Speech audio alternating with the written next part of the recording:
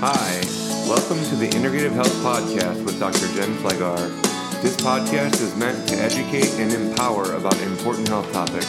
Dr. Jen's passion is to get to the root cause of disease and prevent illness. She will also feature guests who are experts in their fields and experiences in all things related to integrative medicine. Hello, this is Dr. Jen. Welcome back to the Integrative Health Podcast. If you enjoy this episode, please subscribe and give a 5-star review and share with your friends. Thank you so much for tuning in today. Hello, welcome back to the Integrative Health Podcast. So I'm Dr. Jen, and today we're going to talk about some cool things because we have Annie Salsberg here, and she is a mother. So I love talking to people in the nutrition space that are actual mothers because they know what goes on, because as we all know, it is not easy. So for over more than 20 years, Annie has been a dynamic force with the health and wellness community. She initially worked in medical research. She identified a glaring oversight, the insufficient emphasis on lifestyle and nutrition. Driven by her desire to make a difference, she honed her skills to become a naturopathic doctor, a shift that allowed her to merge her medical knowledge with holistic approach to healing. Then she wanted more growth, so then Annie pursued a master's degree in nutritional sciences. And her inherent ability to view product marketing communications through the lens of her diverse experiences, which we'll talk about today, brought an unparalleled edge to the nutrition consumer packaged goods sector. Over the past decade, her leadership has guided marketing teams to achieve their goals. And currently, she's the chief marketing officer at Drink Ramp Company, where she continues to spearhead innovative and excellence. So this is amazing. She has been in radio's television programs and as an authority on child nutrition. And as I said, she is a mother. She's a mother of 2. And we are so excited to have her today. Welcome, Annie, to the podcast. Thank you so much for having me, Dr. Jen. This is a real treat. You're welcome. You're welcome. So you have your master's and you're a naturopathic doctor. I did not know both of those. We've been emailing back and forth. I love her company. So this is so great. So tell me a little bit about how you, first of all, like, when did you do all this school? Did you have 2 children? You said you had a 15-year-old. So tell us a little bit just how you got to where you are and how you managed it all. Oh, sure. Yeah. I think that, anyways, yes, we can sort of get into it. A lot of my education happened pre-kids and some of it, the master's happened post-kids. As you mentioned in my bio, I started my career actually thinking I was going to be a little bit more, academic exclusively. I was working in research in hospitals, and it was sort of like everything I thought it would be and wanted it to be. But as you mentioned, it was like there was some pieces that were really missing. I was working in women's health. I was working in pediatric health and psychology. I was working eventually with the osteoporosis program, and we were talking to all these patients doing these intakes, and like nobody was asking them about what they ate. And I just couldn't believe it. I mean, again, this is like in 1999. So it was, well over 20 years ago. But yeah, it was a huge piece. So that was when in the early 2000s, that's when I decided to expand my horizons. And really, I had been using a lot of, at the time, which was considered like very alternative, natural modalities. And I wanted to learn more, and I wanted to work with patients in that way. I'd seen a lot of the medical doctors in the hospital, and I have so much respect for the profession and what they do, but I didn't see myself doing that. I wanted to be able to talk about lifestyle and nutrition. So in the early 2000s, I pursued naturopathic medicine. Graduating in 2005, I worked for a number of years. I had a private practice for almost 10 years. But always was doing, from the time I graduated, work in the natural product industry. So I was doing a lot of consulting on product formulations, as well as working with some big distributors of natural products. So always had my hand kind of in that space and found it really fascinating and learned pretty quickly. And this is something that you alluded to before we started recording, that there's not every company's the same. There's different standards in the industry. There's different, third-party testing opportunities, and every company has their own internal standards as well. So it was pretty eye-opening that way. But always really loved the education part of it. And the master's came along a little bit later. That was kind of just before COVID. So added an extra layer during the few years of lockdown that we were going through. So did a lot of that remotely, but was able to pull that through. And it definitely feels like it's one of my biggest professional accomplishments to date. Oh, that's amazing. And it's crazy because no one talks about nutrition. You brought up the pandemic and we're still not talking about it. I hope that everyone will come out healthier after the pandemic, and everyone came out worse. And their limbic system is totally dysregulated because of the trauma. But that's another podcast. That is a lot. There's a lot there we could talk about for sure. Yeah. Right. So one thing that I think is so cool about you is that you have this naturopathic degree, you have the master's, yet you're in this marketing kind of spot too. So I guess I want to pick your brain a little bit on the pros and cons of like natural food and all of that, because we're seeing these companies kind of catch on to it. And they even do a lot of greenwashing, where greenwashing is, it says on the package, GMO, calorie free, just kidding, not calorie free, but it's saying like all natural, free, all natural. And it's not. So they're playing on our heartstrings because it's still packaged food, but they're making money and they see it's kind of like a cash cow if they do this. And some companies are legit, but then they get bought out by the big companies. And then I'm like, do I trust them? So could you go in a little bit about what you've seen, like good and bads? Yeah. So I don't know if I'll give the exact answer. I mean, I'll give you a few perspectives here. I think that when I entered this space, and actually even this sort of predates when I was working in research. So, through high school, I actually worked in health food stores. So actually that was my first real exposure, stocking shelves in my local health food store. And there was like that smell to those like small independent health food stores that I think a lot of people know who were like going into them many, many years ago. And I think that I myself, like many, and I'm just going to say young women, kind of went into it with this idea of like, I wanted to eat cleaner. I wanted to, at the time I had pimple acne. I had some digestive complaints. Again, it was I was on my own quest to optimize my own well-being. And I would say that probably through a lot of the early 2000s, especially during my schooling, and I was learning, hypoallergenic diets, dairy-free, anti-inflammatory diets. And again, I say all this with, there's a merit in all these things. And I have seen some of the pendulum swing a bit far, where there's a lot of restriction and a lot of fear around certain foods and or ingredients. But your point is, I think what you're touching on is like now it's been commercialized and consumerized. This idea, I think that hopefully started with this idea of, eating whole, real food. Now it's like it's being brought into brand, and people are using it as sort of or weaponizing it in a way. And so now people are just looking for these keywords and feeling that creates a value about the food, right? Like if it has X, Y, and Z on it, then it's like good for me, or I should, like you said, it's still a lot of it's packaged.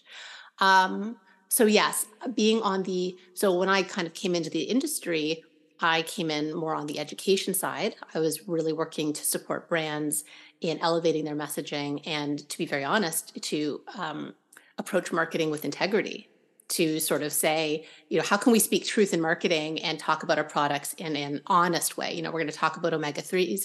Like, how do we talk about it in a scientifically accurate way to maintain our reputation, to work within the regulatory guidelines and inform consumers? And as where I sit now on the marketing, as you can see, it kind of goes towards that. And people in brands, in my experience, as they fairly should and do, they want to push that boundary and respond to what consumers want. So there's always that dance between, creating the opportunity on the brand side and then, customers or potential customers responding to it. So, the good, the bad, the ugly. The good is the industry has, in the most generous way, I would say the industry has created a lot of options for people, for individuals to find more foods that work for them. Again, quinoa pasta was like really hard to come by. Even almond milk was really hard to come by a long time ago. So people who had to follow or wanted to follow certain diets, it was quite hard for them to do that. So I think in some ways it's made it more accessible. In other ways, it's still a privileged space. It's not always financially accessible to everybody. So there's that angle as well. And I think it's also, it's created opportunity in a lot of products, and it's also spread some misinformation or disinformation because it does it through the lens of marketing. So it's not always giving people the right information. So I hope that answer was not too rambling, but I think that it's a mixed bag, just like every big industry is. So there's pros, there's cons. And I just always encourage families, humans to try to find reputable sources to get their information from. And that's really, that is like the big quest. Yes. And that's why I'm doing this podcast. And I really like to discuss things because there is a lot of false information out there, and you have to be careful, what are they trying to sell you kind of thing, or is it really nutritious? And reading the labels is just the most important thing you can do is read the labels. And that's when you see that greenwashing. Oh, it happens to me in Costco all the time. And it's happened to my husband a lot, and he won't read the labels carefully, and he'll bring it home, and I'll be like, we have to return that. It has canola oil in it. And he's like, but the front looks so good, and it said like gluten-free and like organic. And I'm like, but it has seed oil. So I just, not that we don't go out to eat and stuff. It's just I don't want that in my house if I can. But exactly what you were saying about if it has that label like gluten-free, cookies, just because they're gluten-free doesn't mean that they're going to be nutritious for us. And that's a big, it's a hard thing, especially when you're transitioning people from eating gluten, eating junk food off to maybe better, and the gluten-free is maybe it's better. It doesn't have glyphosate. It's not going to activate zonulin and activate that leaky gut. But, so it's kind of stepping stones here. And that's why, you have to take each patient and client individually, like, where are they at in their health journey? Because we're all at different points. So we were talking before, and you mentioned that you worked for a goat formula company. Mm-hmm. And I think our listeners would really just I want to hear about goat formula. Like I was blessed to, I'm still breastfeeding my 3-year-old. I was able to make a lot of milk and donate some also. Oh and that's what that's recommend. amazing. Oh, it was such a blessing. It was like, I was crying. Like one of the mothers brought me flowers. Like and I'm just like, I'm so happy I can share this with you because I worked night shift. So I was pumping. And I would just like have lots of milk. So I was just very blessed I was able to do that. And with that, like going back to, formula breast milk I always get that question. So many women, what formula is good? Because if you look at conventional formula, it's high fructose corn syrup solids, or corn syrup solids are first. And that I just can't imagine what that is doing to the gut microbiome in the liver. So I recommend patients go on the Human Milk for Human Baby sites and milk sharing. And that's where I donated mine. I gave them my list of all my labs if they wanted it. But Go Formula, that is an option also. So tell us a little bit about like your experience working for the company and what company it is and all of that. Yeah, of course. I'm going to do something a little funky first. I'm just going to plug in my computer because I just got to notice that it's so sorry to break the fourth wall, but I just do need to do that really quickly. You're okay. You're okay.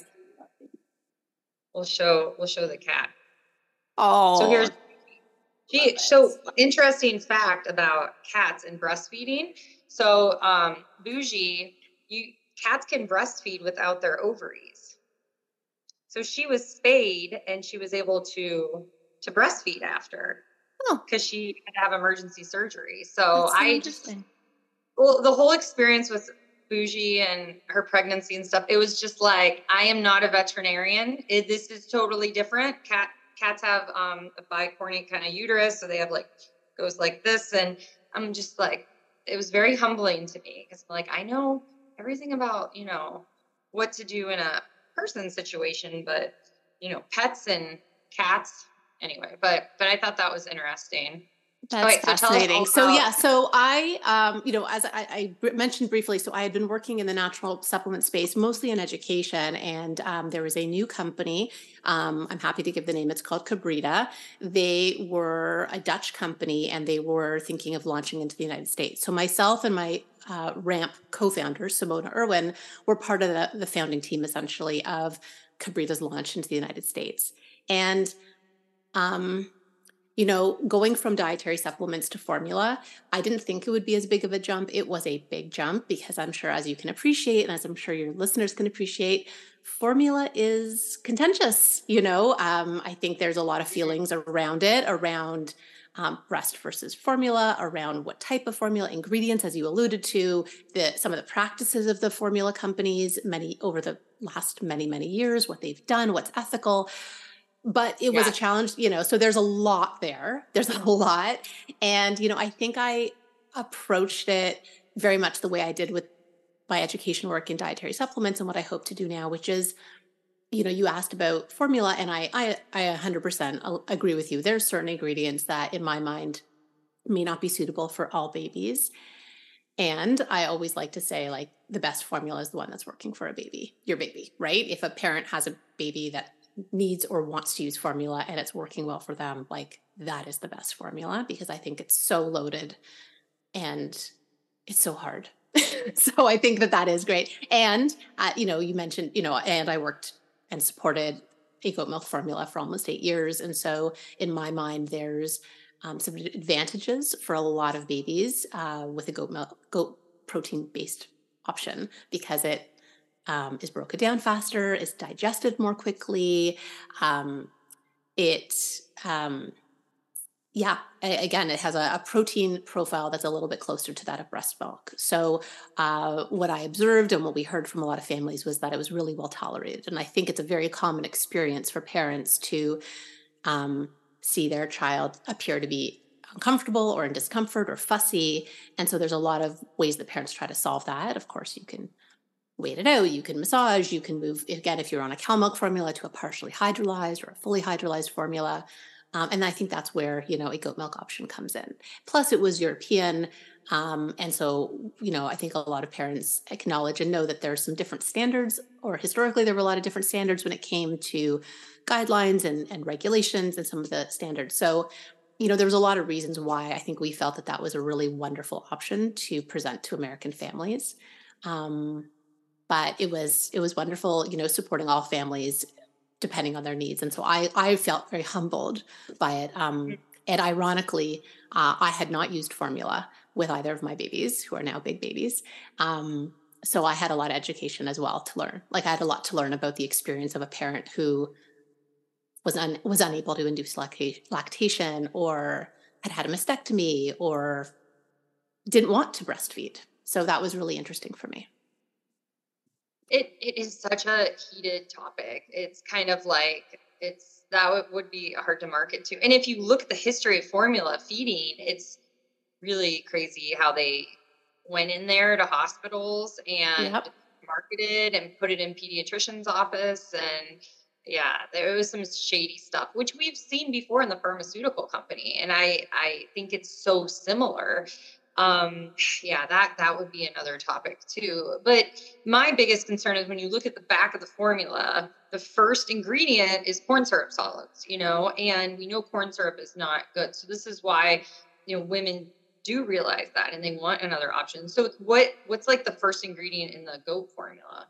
Yeah. So, I mean, whether we're talking about a goat or a cow milk formula, I think most people would agree that for babies who don't, for example, have something called galactosemia, or for babies who don't have a diagnosed or confirmed cow milk protein allergy, the first ingredient for most babies should, and I always put should in quotation marks because really there's no real shoulds in life, but ideally for most babies, it would be lactose, right? That's the primary carbohydrate in breast milk. And so that's really what, parents would be looking for, again, unless their child has an underlying health concern and they're steered towards something else. So, that just, again, almost as a public service announcement, but, I will say the formulas that are designed for babies with allergies, like cow milk protein allergy, they will have corn syrup solid as the first ingredient because lactose can have trace amounts of cow protein. So those babies can't have lactose. So again, if a parent has a child who has that diagnosis, then if they're on a hypoallergenic or amino acid-based formula, it will not have lactose. And that's okay, because that's not okay for their child. So I also just want to kind of add that in there, that's just important for parents to know, Mm-hmm. Yeah. So I think that, also making sure there's no GMOs in the product is also important. So I think that just for women to be more informed, same thing, read the labels. And I think that's one thing that's really hard for parents is that, they just do what the doctor says and trust them. And you need to read the labels and you need to do your own research too. So, no formula is going to be 100% perfect. I have not seen one that is 100% perfect, but getting it as close as you can. So that's one thing. So I'm looking at the ingredients now and, they have some prebiotics in it and, lactose is the first ingredient, but it's not those proteins, but there are some seed oils in this product, so it's like they all have that though too. So trying to mimic, the breast milk is tough. So it's really interesting though, because there is a lot going into making these products and they're not always going to be perfect if you're trying to mimic what we should be getting in our diet from food. And even now we can't get what we need in food because the soil is monocropped. So it's kind of like you're chasing your tail, right? Yeah. And I think, if I can try to find a through line or a thematic through line, because you mentioned the pharma industry and we talking around the formula industry and then even the natural product industry, there's this like sweet spot, which I think is pretty hard to always be in, where you're like educating, but not scaring and not put parents want to be informed. I'm sure you can appreciate on your side or my past role, like as a healthcare provider, you're doing the best what you can for your patients and then parents, let's not call them patients, even human parents, and then they talk. And so you don't want people walking around feeling scared to make choices. Yeah. And again, you want parent. I've always felt, whether I was working again with dietary supplement companies many years ago or in the formula industry or in this current space that I'm in right now, I know I feel my best when I feel informed and I feel empowered. And so I feel like, and at the risk of sounding really cheesy, it's like if I can help empower people to make choices that are right for them, because the choice that's right for you may not be the same as for me. I think there's general aspirational goals that we all should have nutritionally. But again, every household's really unique, whether it's because of their family culture or their financial means, et cetera. There's so much nuance there. But I think that that's the through line for me professionally. And I do respect healthcare providers like yourself or companies that's the mission. I think that's the idea. We don't want to scare people into making choices. We want them to feel empowered. So I have a lot of respect for people who are doing that. And that was sort of part of Simone and our goal with this sort of latest business that we've developed. Yes, absolutely. I always say facts and faith over fear, because definitely fear, if you're scared about everything you're eating, you're not going to digest anything. Totally. Yeah. And again, yeah, exactly. Yeah. So let's switch topics a little bit and talk about nutrition with children. And it kind of goes back to what you were saying, how every family is different, right? Sometimes I feel like I'm a restaurant if like my kids start picking at what I'm eating and they all want different things. And I'm like, no, here. So we're getting back into the routine with the school year and I have the calendar out for dinner. And I give people on Sunday, I'm like, okay, if you guys have any ideas, you can give me input, because once it's up and we try, not to sway from it. But granted, like we're going to be doing a Labor Day party, and eating out. So it's like they get to eat out and stuff. But for my sanity, I'm trying to get school year back into the swing of things. But, I can't make everything that I want to make, or I really like salmon cakes, but I don't have them every week, because My one son, Declan, doesn't really like them. He'll eat one with a lot of ketchup, but yeah, it's really hard with kids.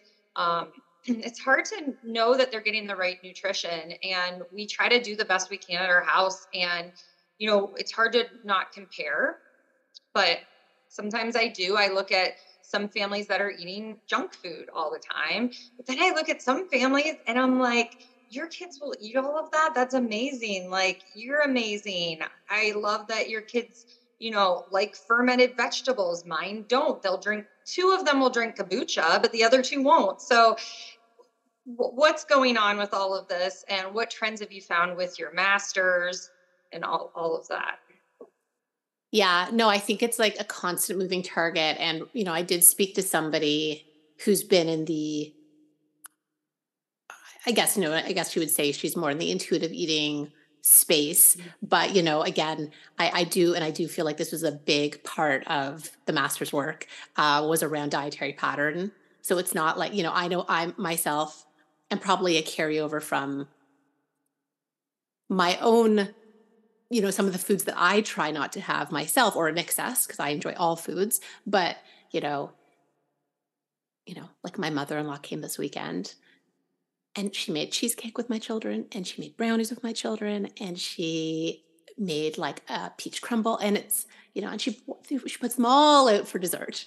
And I'm just like, one is plenty, like, come on, like, first of all, like, cheesecake of all the things, That's and it's lot.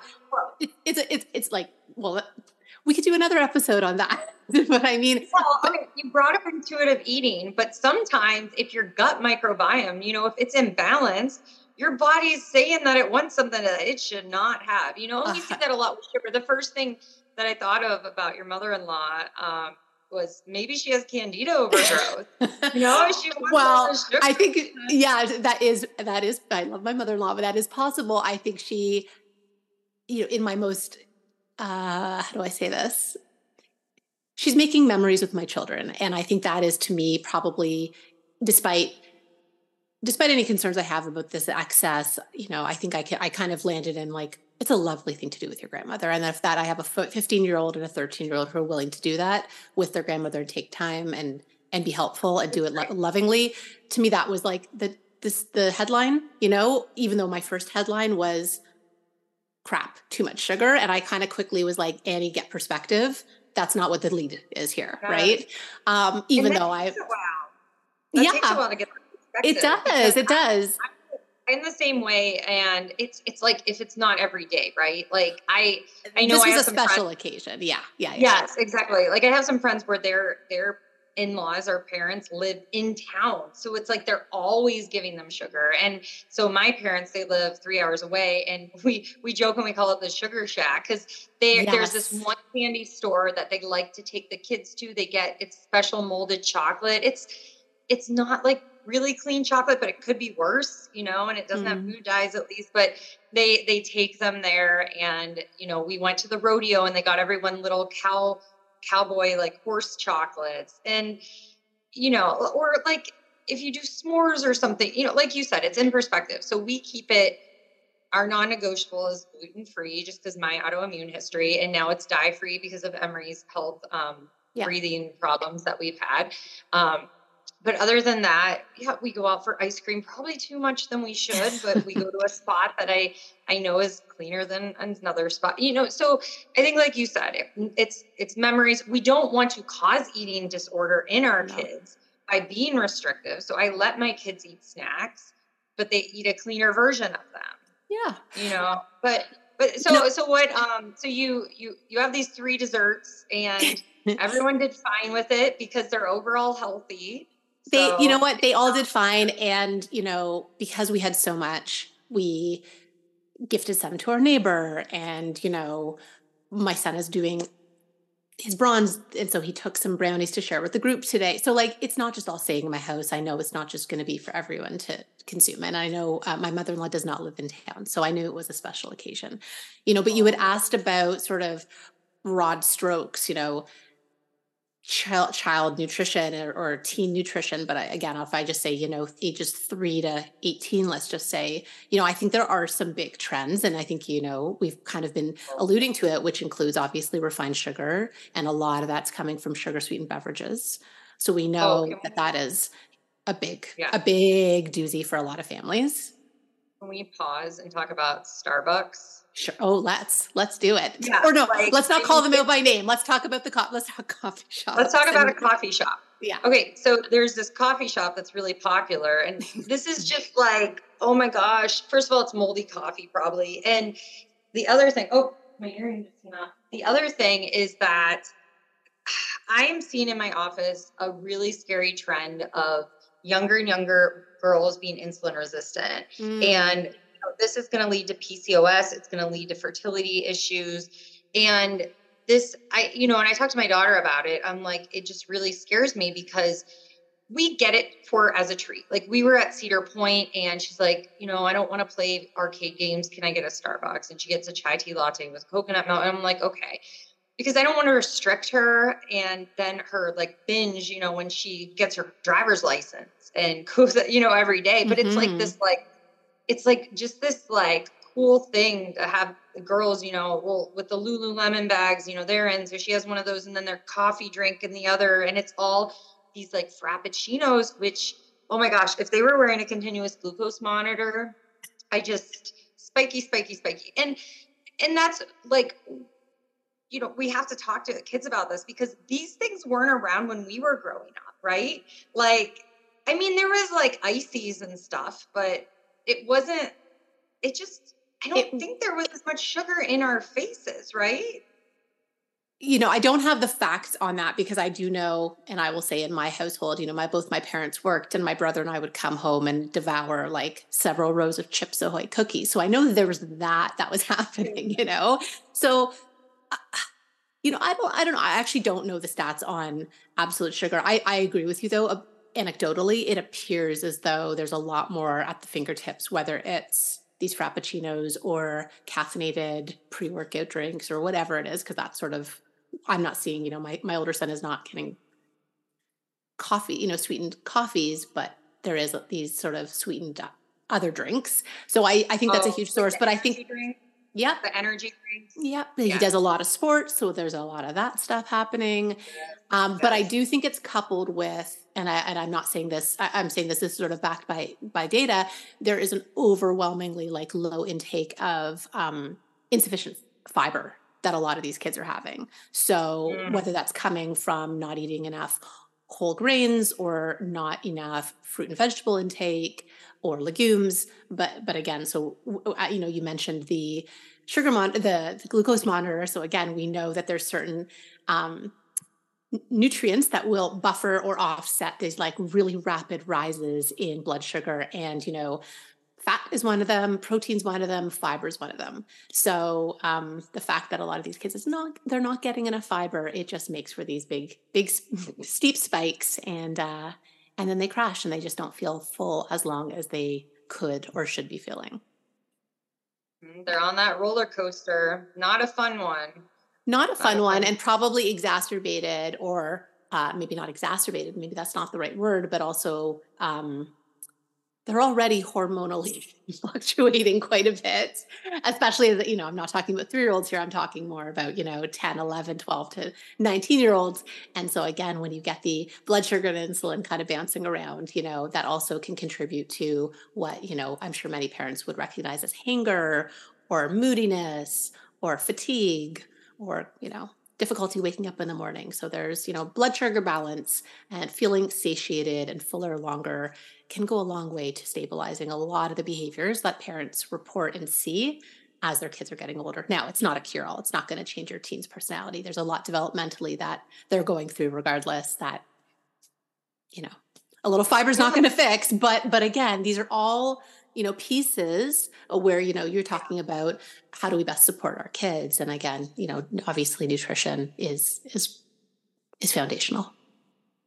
Right, because you're adding in phones and social media and stress. And then these poor kids went through the pandemic and lockdown. And I can't imagine. So that's going to affect their cortisol. So everything is going crazy. So yes, keeping their blood sugar, trying to keep it as balanced as you can, is just going to set them up for success. And yeah, so the fiber is important. So definitely not getting enough of that. I remember we had a friend over, and she was like 12 at the time, a friend of one of my kids. And it was a Friday night. We got like gluten-free cauliflower Marco's pizza crust. And then I usually will steam a side of vegetables in the Instapot, and we steam peas. Or I was like asking, I'm like, what do you guys want? Like broccoli, green bean, or peas? And she was like, I've never had peas before. Wow. And I'm like, cool, you get to try them. I'm like, and she liked them. And I was just like, I said to my husband, I'm like, I can't believe she's never had peas before. But we forget, and this is why it's important to talk about this, to talk to other parents, to maybe encourage when you have kids over, like, what's a home cooked meal, and talk about vegetables. Or, I always have my kids, they have to eat vegetables at the meals, even if it's just one, even if they don't like it, just one. I just tell them, like a piece or two of broccoli. They sometimes, though, how kids are, they're hit or miss. Like sometimes they'll eat 10 servings of green beans, and sometimes there'll be leftover green beans. So, and that's them probably filling nutritional voids and stuff. So it's interesting. But yeah, I don't think that there's a lot of emphasis on vegetables for children anymore, unfortunately. And vegetables are kind of villainized too. So it's unfortunate, but definitely we need to pay attention and explain to our kids why we want them to eat it, instead of just saying you need to. And I think talking about nutrients fueling our body, getting stronger, building more muscle, you can excel at sports better, your brain can handle, math quizzes better. So using that positivity, I think helps when, with my experience raising my kids, even though we are not perfect by any means. No. And I think that, in our household, again, I think every day is like, we're just all trying our best. I think there's been also some interesting research that, and can't think of this source. If I find it, I can follow up with you on it. Ultimately, children end up modeling a lot of what they've seen by what their parents do. So even if the child is not taking that piece of broccoli today, if that broccoli keeps showing up over many, many dinners, over many, many years, and parents are choosing it themselves and receptive to it and positive to it, I'm not saying that child will grow up to be a guaranteed broccoli lover, but that normalizing of it and just being part of that, the meal options and food options. I think again, I think it's very typical that ultimately into adulthood, kids end up coming back to a lot of what feels comfortable and comforting to them, right? It's why a lot of families, food is such a big part of cultures, right? Yeah. Well, hopefully my kids will take after me and not my husband. I'm just kidding. Well, I hope they take after my husband. He's a way better cook than I. So really, oh my gosh. Well, I'm not talking about cook. I'm talking about eating. No, I'm joking. I joke about my husband a lot, and he likes that. He does okay. He does okay. He's fine. But yeah, I tend to eat more vegetables, especially vegetable. I love broccoli. It helps me detox estrogen. It's so good. So I love talking about that stuff. And sometimes my 7-year-old especially, he'll just like repeat stuff that I say. So I've kind of been talking to him about like the order of eating food. And so now so when we go to Mexican restaurants, they just like to get grilled chicken and fries, which is hilarious because we're at a Mexican restaurant. So he always eats his chicken first, and then he eats his French fries. So he's like, look, I'm eating in the right order. And I'm like, you are. But it's like you said, they'll model you, they'll pick up on what you say. They're always listening and they're always watching. They are. And I think that I'm trying, and this is like more psychological, less like practical, again, my journey as my kids have gotten older, and I'm sorry, I don't know how old your oldest is now, is like that trust piece. that, you know, again, I'm not saying that the parenting is done. Far from it. There's a lot of parenting to do daily. But again, it's, you know, there's a lot of hands-on parenting for many years. And now that my kids are older, there's, you know, I'm here, I'm a guide, I'm supporting you, and you're making a lot of choices. You're a lot more independent now. Now you think you're more independent than you are, but that's okay. And, you know, you've got a part-time job, you've got your own money, you could go to the corner store and you could buy whatever you want. And I trust that you're going to make choices that serve you and that maybe don't always serve you and that I agree with and maybe I don't agree with. And so I think there's this, like, you can feel, at least I can feel for myself, I'm sort of, you know, straddling this period, this really interesting period, which is, I'm sure, you know, so many parents go through, of course, as your child is like, they're just stretching. They're like trying it on. Like, what does it feel like to be more adult like? And it's exciting and it's really scary. And it's really, really scary too. But it's super interesting. It's like, you know, part of, you know, why you and I started talking was because Simone and I started this that company that you mentioned at the beginning, Ramp, because we saw a lot of parallels between the rapid period of development, 0 to 3, from having been in the baby formula space. And again, a lot happens in early childhood. And then all of a sudden, we felt like we were entering this like rapid acceleration again, where things are changing so quickly. And it just reminded us so much of like early childhood. And so we found it really fascinating because, again, you're just sort of, just like in, you know, there's these growth spurts when you've got this infant and you think you're on a sleep schedule and all of a sudden they stop sleeping or they have a regression, or you introduce a new food and they have a reaction and you're constantly on your toes. That it evokes the same feeling in my mind and body, this stage where every few months it's like I got a new flavor. So yeah, that was sort of part of what we found so specifically interesting about this age and stage. Yeah. And like you were saying about the trust, and I mean, I know my kids are going to fail. I know that they're going to try things and fail. And then it's learning from it or teaching. And I try to teach my kids a lot about their body. Like, you know, so my 15-year-old daughter, I try to teach her about her cycle, you know, and I'm like, she loves just rice. And I'm like, you know, it's just not good to eat just rice with soy sauce. And she will mix protein in there. And you know, her friends are just eating like carbs all day. A lot of them that aren't athletes, or maybe that are athletes and they're not fat adapted, you know, so they just need that constant sugar burning. So teaching her about her cycle. And I'm like, you know, it's okay to eat more rice during your first half of your menstrual cycle. Your body is going to be able to deal with it more, you know, so you won't be as on a roller coaster. So I think that that's important. So I just hope that, you know, when she's in college in a couple of years, that if she's not feeling good from how she's eating, that she comes back and says, how can I turn things around or something? And that's a lot of, you know, patients I see. You know, I have some college students and we have to get them feeling better. And a year of pizza and beer can sometimes mess up the gut health, but your body can come back. And that's the thing. Kids are very resilient. So it's this conversation is about just supporting them, because you're not really going to mess kids up too much unless you just let them drink Pepsi all day and eat Doritos, but they are resilient. So I think that brings us to, like, I want to talk about your company, Ramp, and I've got to try the product. So that was really fun. And tell us a little bit about, like, you told us about the why, but I guess a little bit more why you and Simone did this and how you came up with it.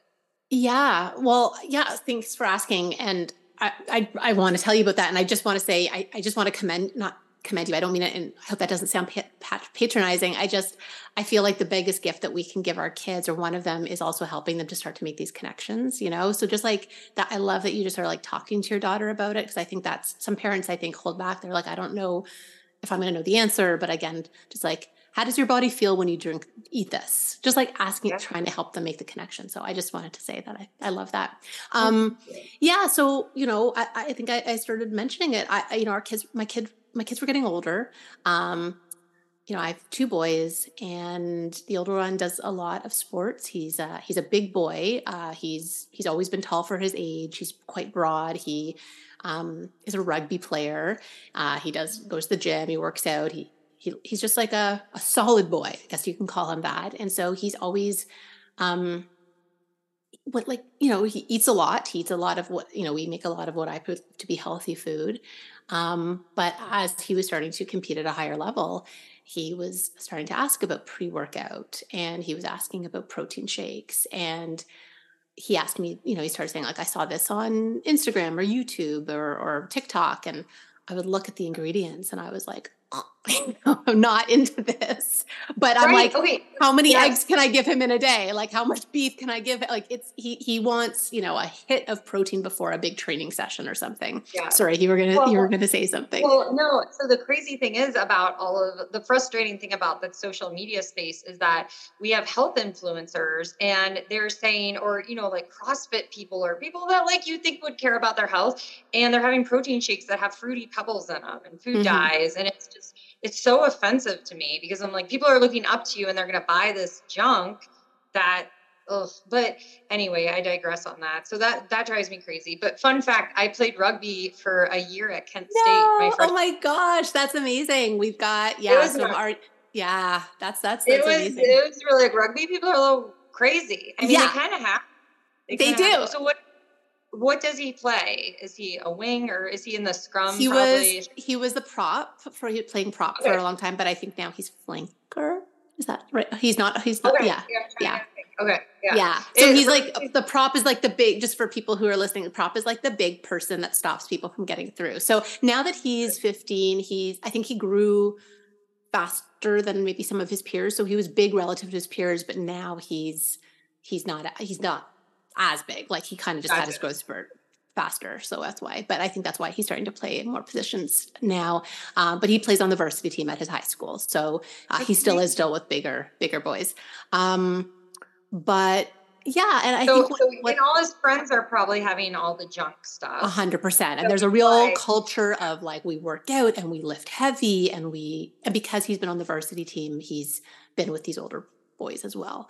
So I think, yeah. you know, but this was even starting, you know, now he's going into grade 10. This was even starting in like grade 7 when he was wanting to train hard and just sort of, how do I run faster? How do I do all this stuff?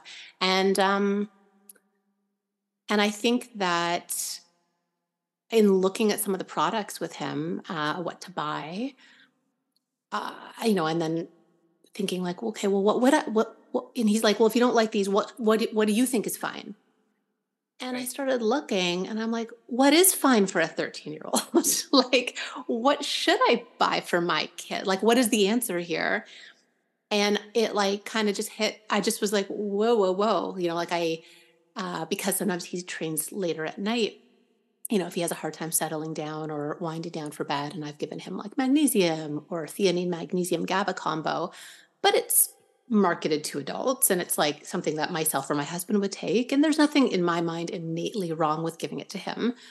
But I was like, whoa, who's supporting the teens? You know? And it was just this sort of like moment of, are these products really curated to their needs? Is it really meeting their needs? I'm, you know, in my kitchen adjusting the dosages based on what I think is correct for his body size. And I'm thinking like, Not everyone can do that though. They don't. yeah. Yeah. And I think about that a lot with me. I'm like, it's so easy for me, you know, and I'm just like, so I always try to put myself in the shoes of someone without medical training. Like, you know, what do they do? And that's why I teach a lot on it. But you're right. People aren't going to just be in there and, oh, how much magnesium do I give? How much L-theanine? It can be tricky. Yeah, so that was really what started the kernel of it. And that's really also was very much in parallel to when Simone and I were having those conversations where I'm saying to her, like, oh my gosh, every few months I feel like we're hitting this new stage, or like, I want to go, you know, do I have a curfew and what's happening? And things were just moving very quickly. And I just sort of thought, like, you know, we have this industry experience.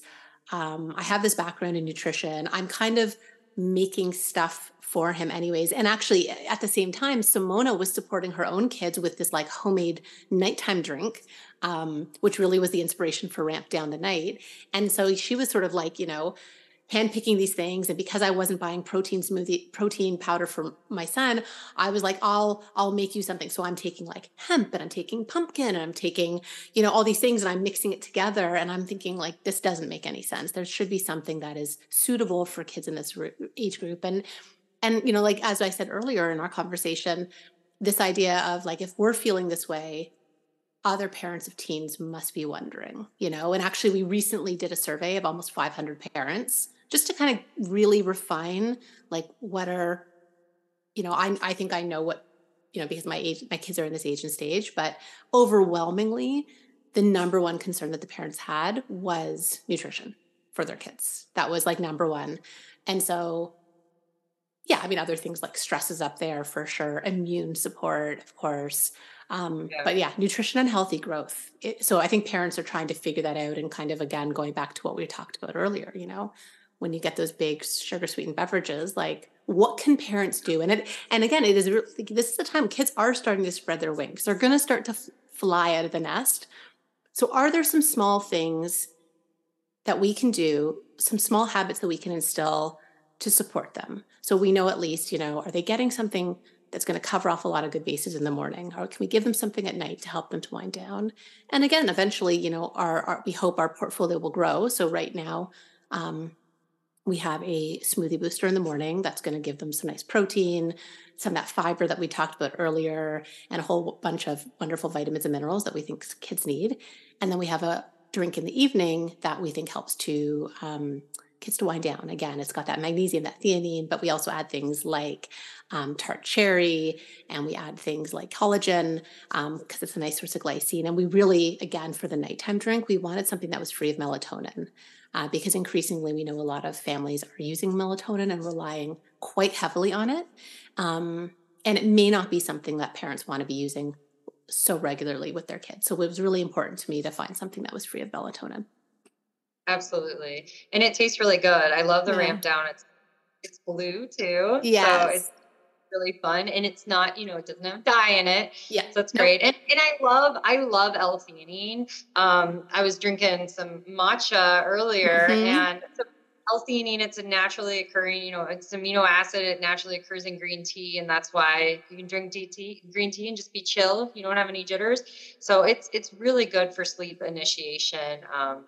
And it's safe for kids because it's an amino acid. So it's great. And yes, in the morning, fiber is important. And protein is so important in the morning, because if you start off the day with cereal, they're going to be on this roller coaster. And oh my goodness, so the free breakfasts for schools drive me crazy. I went in and I talked with the superintendent and everything about this, and the person that was in charge of all the food at my kids' school district, because my kids weren't eating it. But I'm like, what about these kids that they don't get lunch at home, so they have to have lunch at the school, and they're literally like giving them like sugar food. And I'm like, why can't you do eggs or sausage? And they're like, well, we had to do away with the hot breakfast because of COVID. I'm like, okay, so you're sugar just suppresses the immune system. Plus they're not going to be attentive. And then the teacher is going to be like, oh, they probably have ADHD. And then they're going to get started on some, Adderall type medicine for kids. So it's just this like vicious cycle with food. So I think I want to see your product in that coffee place we talked about as an add-in. I love that. And that would be a big win for sure. Schools. Yeah.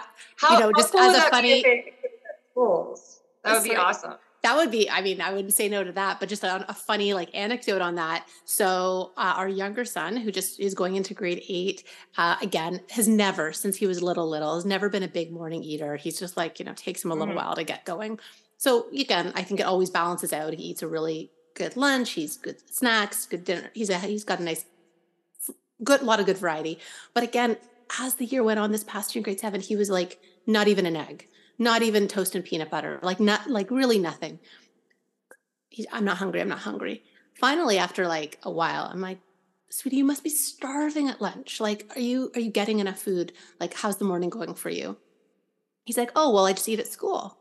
I'm like, what do you eat at school? He's like, they have food for people, when I get there. Wow. So this is available to everybody. And it's like, thank goodness that they, that they make this option available again for kids who maybe can't have breakfast or don't eat breakfast. And I'm like, so what do they give you? He's like, a Rice Krispie square or a blueberry muffin, but it's like, not like a homemade, it's like a, cake. Let's call it what it is. It's cake, or a like chocolate covered like granola bar or something. And again, all, I'm sure, very yummy and like makes him feel good in that moment. But of course he's not eating my egg in the morning. And I was like, sweetie, and he knew that maybe wasn't the right choice for his body but it's really, it's like, it's like, why wouldn't you? It's like free chocolate bars. Why wouldn't you take it? So my daughter would get them and just like give them to her friends sometimes, like if they liked it. It was so funny. And she brought a few home to me so I could see what was in them. And the crazy thing is that I think was shady about it all is like your kids could just get it and not without your consent. Yes. Well, I was surprised because I thought I was under the impression that it was a program. I thought, I didn't know that it was just available for everybody. Yeah. He said, no, they just bring the snacks to the classroom and like during homeroom and everyone just takes it. So I didn't know. And I was like, that's crazy. So in Ohio, that ended this year. Oh, interesting. So they've had it for the past 2 years because of the pandemic, and then it was done. But one thing that's positive that I learned is that with some of the snacks that just like for the Pop-Tarts, for example, the Pop-Tarts that they serve in the schools are actually dye-free. Oh, okay. Yes. So it's like they're like almost European standards because they showed me the nutrition labels on them because I'm like, what could we do to get in, a little bit better choices? And some of them were better than I thought they would be because they didn't have dyes in them. But they're still, setting them up for a sugar spike roller coaster. But I thought that was one positive. But I'll take it. Well, go and talk to your school. So set up a meeting, see what they're actually serving the kids in school. And I didn't do it for my kids. I wanted to push the needle for other kids and start those conversations and, see if there's anything that I could do to help, with my expertise. So it's, go out there and be active, go to school board meetings, all of that. But yeah, I mean, you could just keep your home like a nice safe haven of food is what I try to do. And we have like junk food and probably too many snacks, but at least they're the better choices. It's such a hard balance. Like I have some friends that they just don't keep any crap or snacks in their house, but they have younger kids. So I feel like when you're at the point like where we are with our kids being older, it's different. It's just different. I kind of very much like what you said. I don't really want to vilify any foods or ingredients, and I want my child to feel like they have a lot of autonomy and choices, and I just want them to feel also like food is food, right? And also get to know what feels right for them. And again, if I can just go back and sort of mention our why for RAMP, it was like, if I can make something that tastes really good, and my children take it willingly, then at least it's like, I don't want to say it's a check mark on the day, but it's like one great thing. It's like, okay, they've got some vitamin D, they've got their protein, they've got their fiber. Like, again, it's not to say the rest of the day should and could be a wash, because I don't even want to think of it as a win-lose proposition. And I don't even want to suggest that if they have, Doritos later, that's a bad thing. It is what it is. I just love this idea of like, it's like just make great stuff available when you can. That's sort of my motto. And so again, for us, it was really about making great tasting products that the kids would like. And again, I think it's really hard with teens. I mean, everyone has told us, it's a notoriously finicky market, and it's probably in part why nobody has done it. But again, our goal is to be really the first nutrition, like teen-centered nutrition company. I think there's a lot of companies that offer tween and teen products, but they're not kind of central to the company. And again, that's not to suggest they're not making good or decent or reasonably good products, but it's almost like it's one SKU out of their many, women's health, PMS, bloating, name their, 15 plus products, and they have a teen multi or whatever. I think we want to center tweens and teens because it's such an underrepresented group, and it's a long period of time. We're talking 10 to 18, and again, they're not little anymore, and they're not adults. And I think they deserve, attention and products that are really designed for them.